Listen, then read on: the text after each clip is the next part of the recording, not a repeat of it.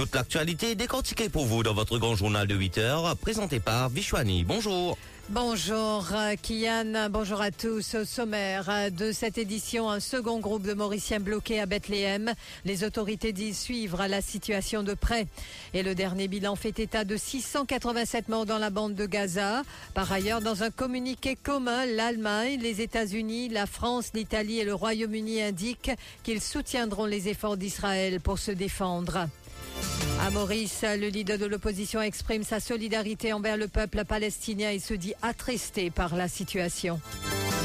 Gratuité de l'enseignement préscolaire, elle est entachée d'incompétence, elle ne fonctionnera pas en raison de son caractère injuste.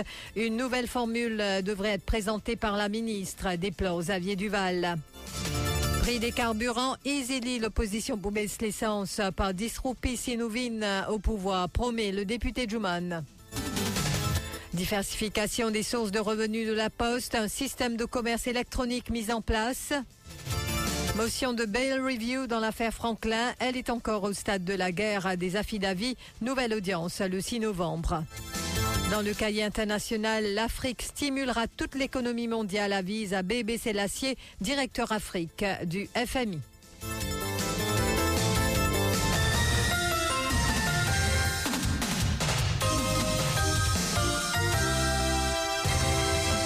Conflit israélo-palestinien qui domine l'actualité sur le plan mondial. Dimanche soir, nous avons appris qu'un groupe de pèlerins composé des membres de la paroisse de Sainte-Hélène, accompagné du père Gérard Mongelard, s'est retrouvé bloqué à Bethléem.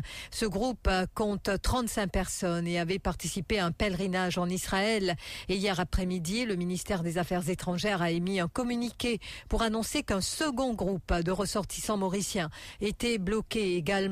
Et le nombre de personnes de ce groupe n'a pas été précisé à ce stade, mais elle avait initialement entrepris un pèlerinage religieux en Arabie Saoudite. Umrah.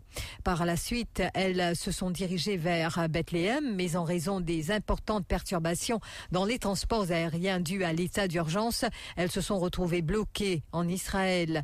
Le ministère des Affaires étrangères ainsi que l'ambassade de Maurice au Caire et le consulat de Maurice à Tel Aviv suivent de près la situation. Ce même consulat maintient un contact régulier avec le groupe.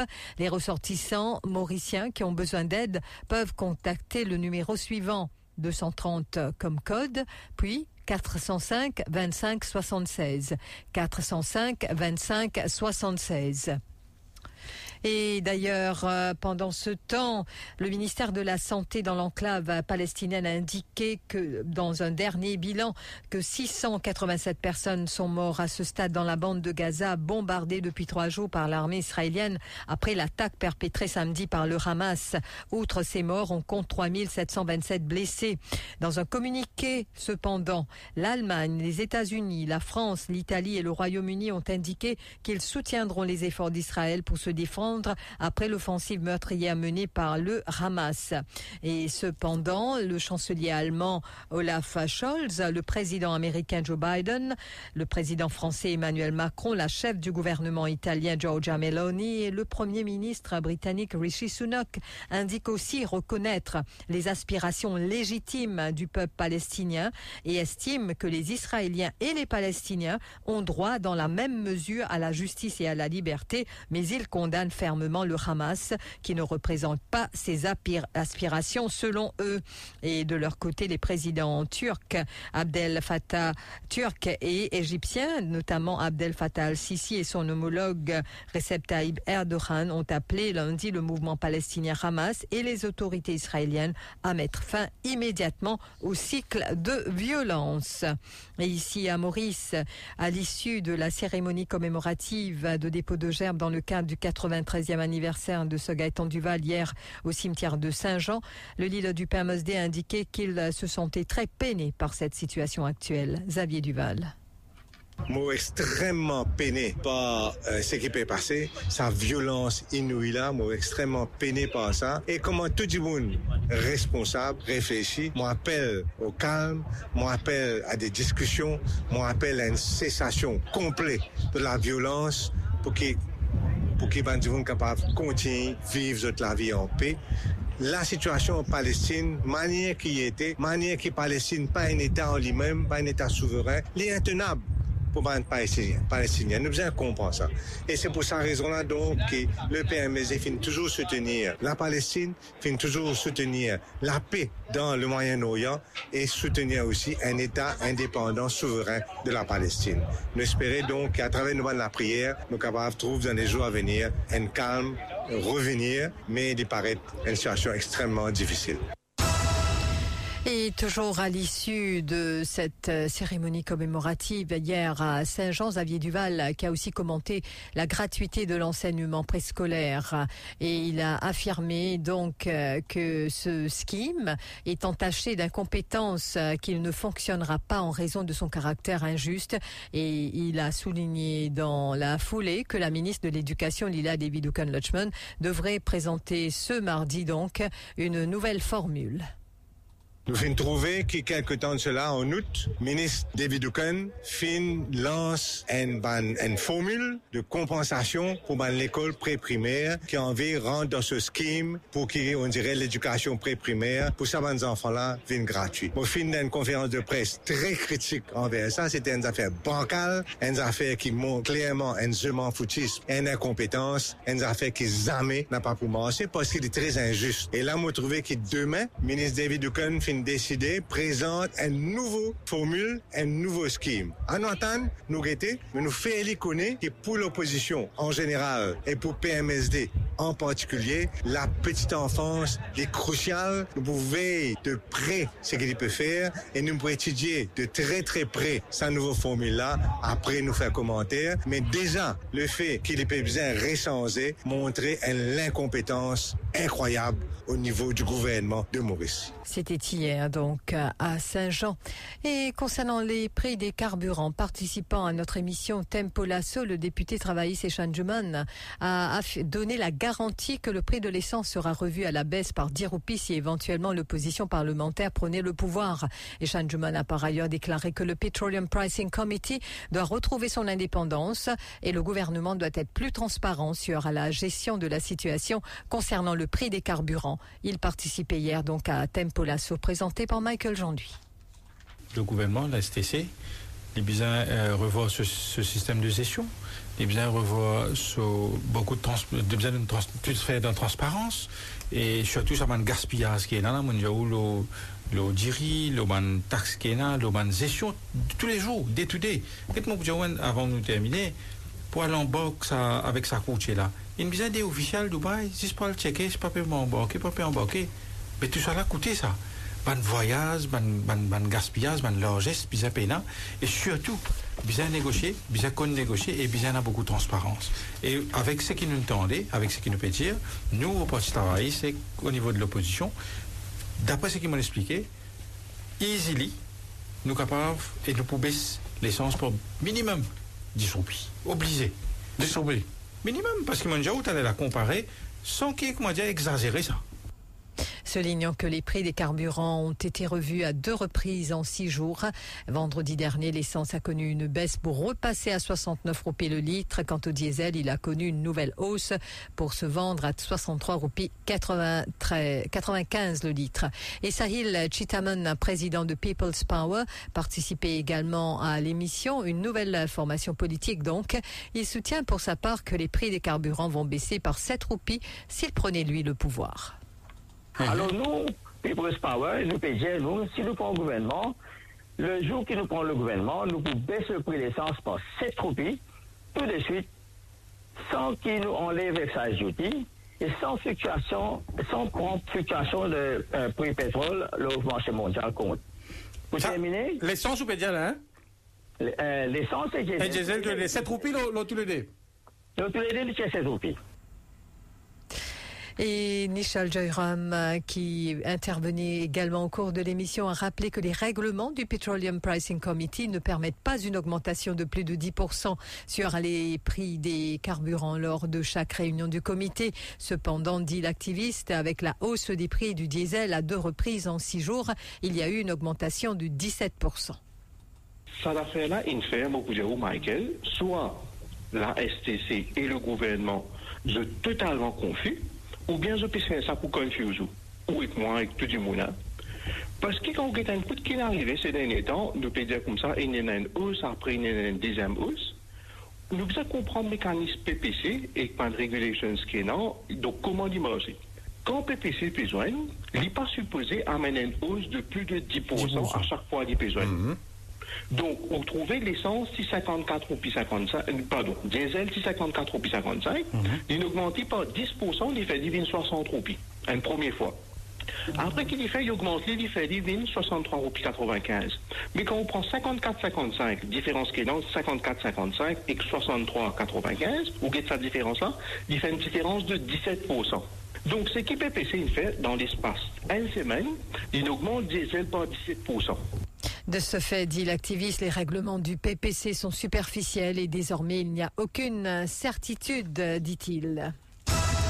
Fiche d'impôt depuis le 26 août dernier. L'exercice de déclaration est en cours et jusqu'à hier matin. Donc environ 158 000 contribuables se sont déjà conformés aux obligations fiscales selon l'assistant directeur de la Mauricians Revenue Authority, Amik Tilakdari. Pour ceux qui n'ont pas encore soumis leur déclaration, il ne leur reste que 6 jours car la date limite est fixée au lundi 17 octobre. Rappelle Amik Tilakdari qui souligne également qu'à la même période de l'année précédente, 128 000 déclarations avaient été soumises à la MRA, ce qui lui donne satisfaction quant au déroulement de l'exercice. Cependant, Amik Tilakdari exhorte les contribuables à ne pas attendre la dernière minute pour remplir leur déclaration et précise que les remboursements sont traités rapidement.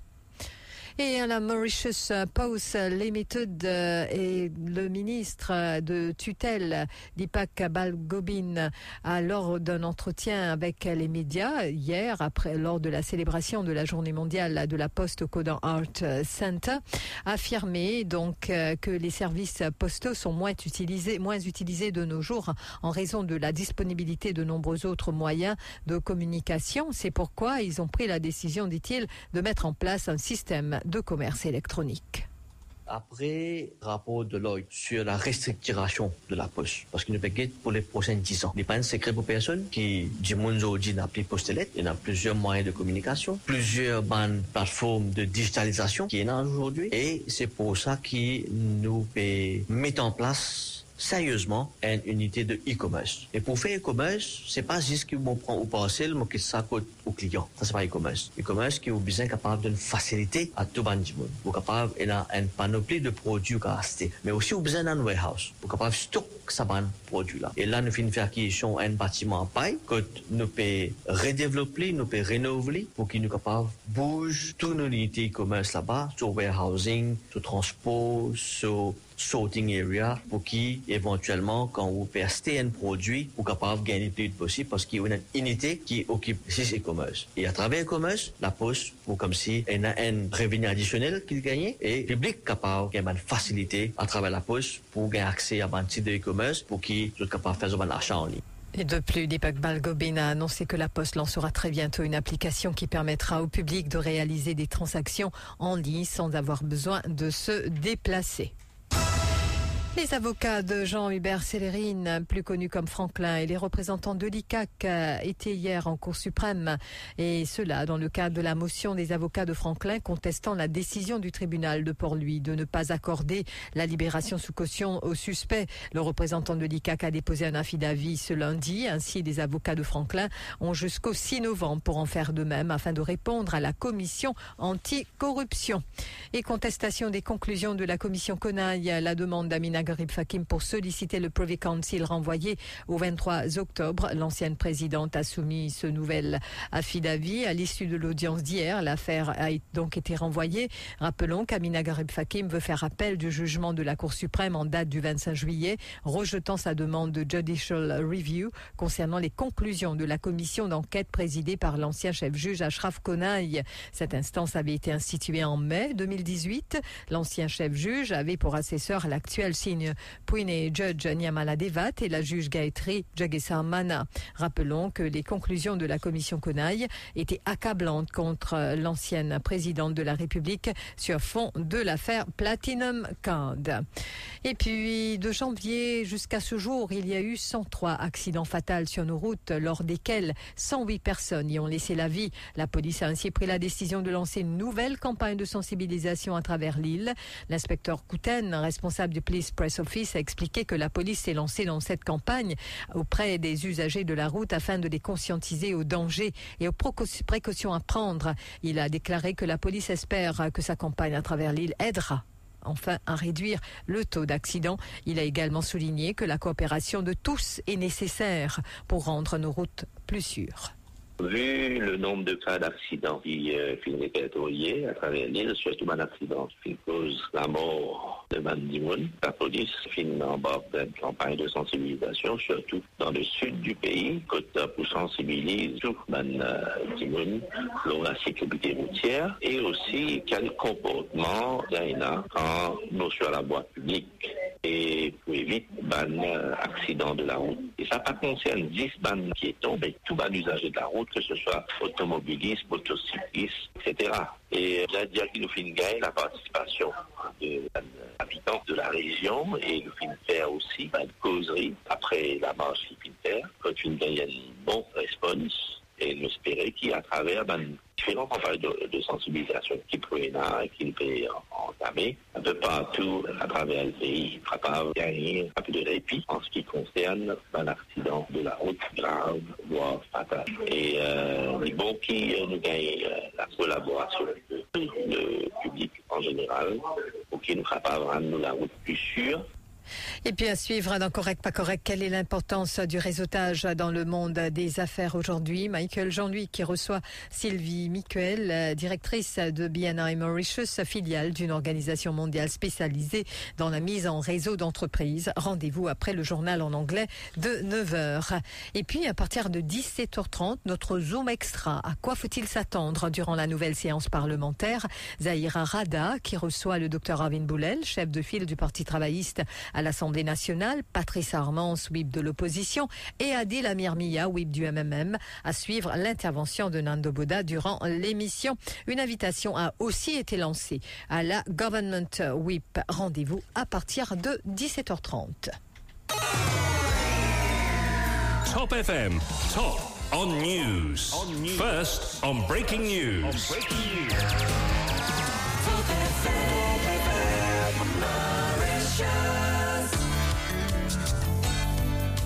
Fréquence Top FM dans le nord et le sud 106.0, l'est et l'ouest 105.7 et le centre 104.4.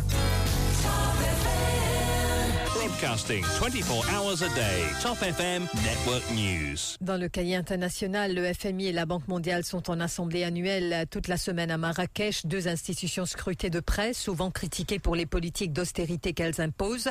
Le Fonds monétaire international est très attendu à Marrakech sur la question de l'aide aux pays endettés. Abébé Sélassié, le directeur Afrique du FMI, qui affirme que les 2 dernières années ont été très difficiles pour la plupart des pays en Afrique. Ce n'est pas très surprenant étant donné la gravité des chocs exogènes qui ont touché ces pays.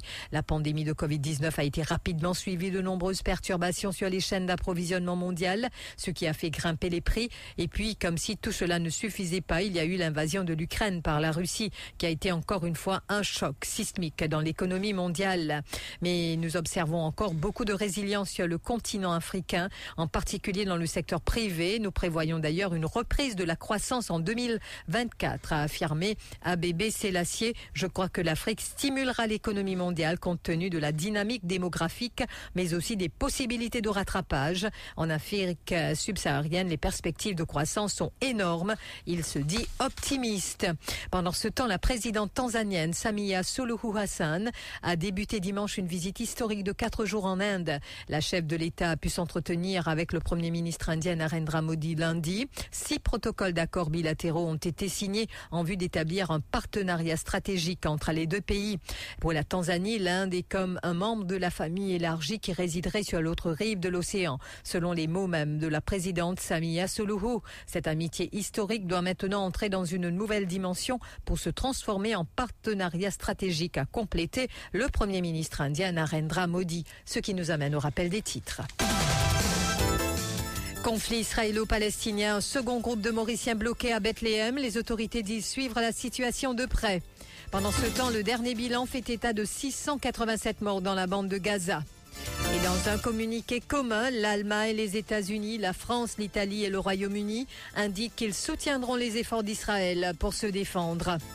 À Maurice, le leader de l'opposition exprime sa solidarité envers le peuple palestinien et se dit attristé par la situation.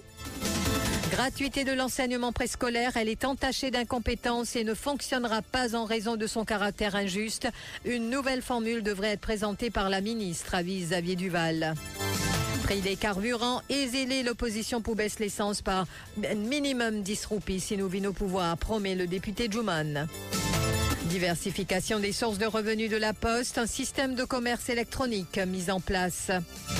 Motion de bail review dans l'affaire Franklin, elle est encore au stade de la guerre des affidavits, nouvelle audience le 6 novembre. Dans le cahier international, l'Afrique stimulera toute l'économie mondiale, avise à Bébé Sélassié, directeur Afrique du FMI. Merci d'avoir suivi ce journal. Merci à vous, Vishwani. On se dit dans un instant, pour la page financière, bien évidemment.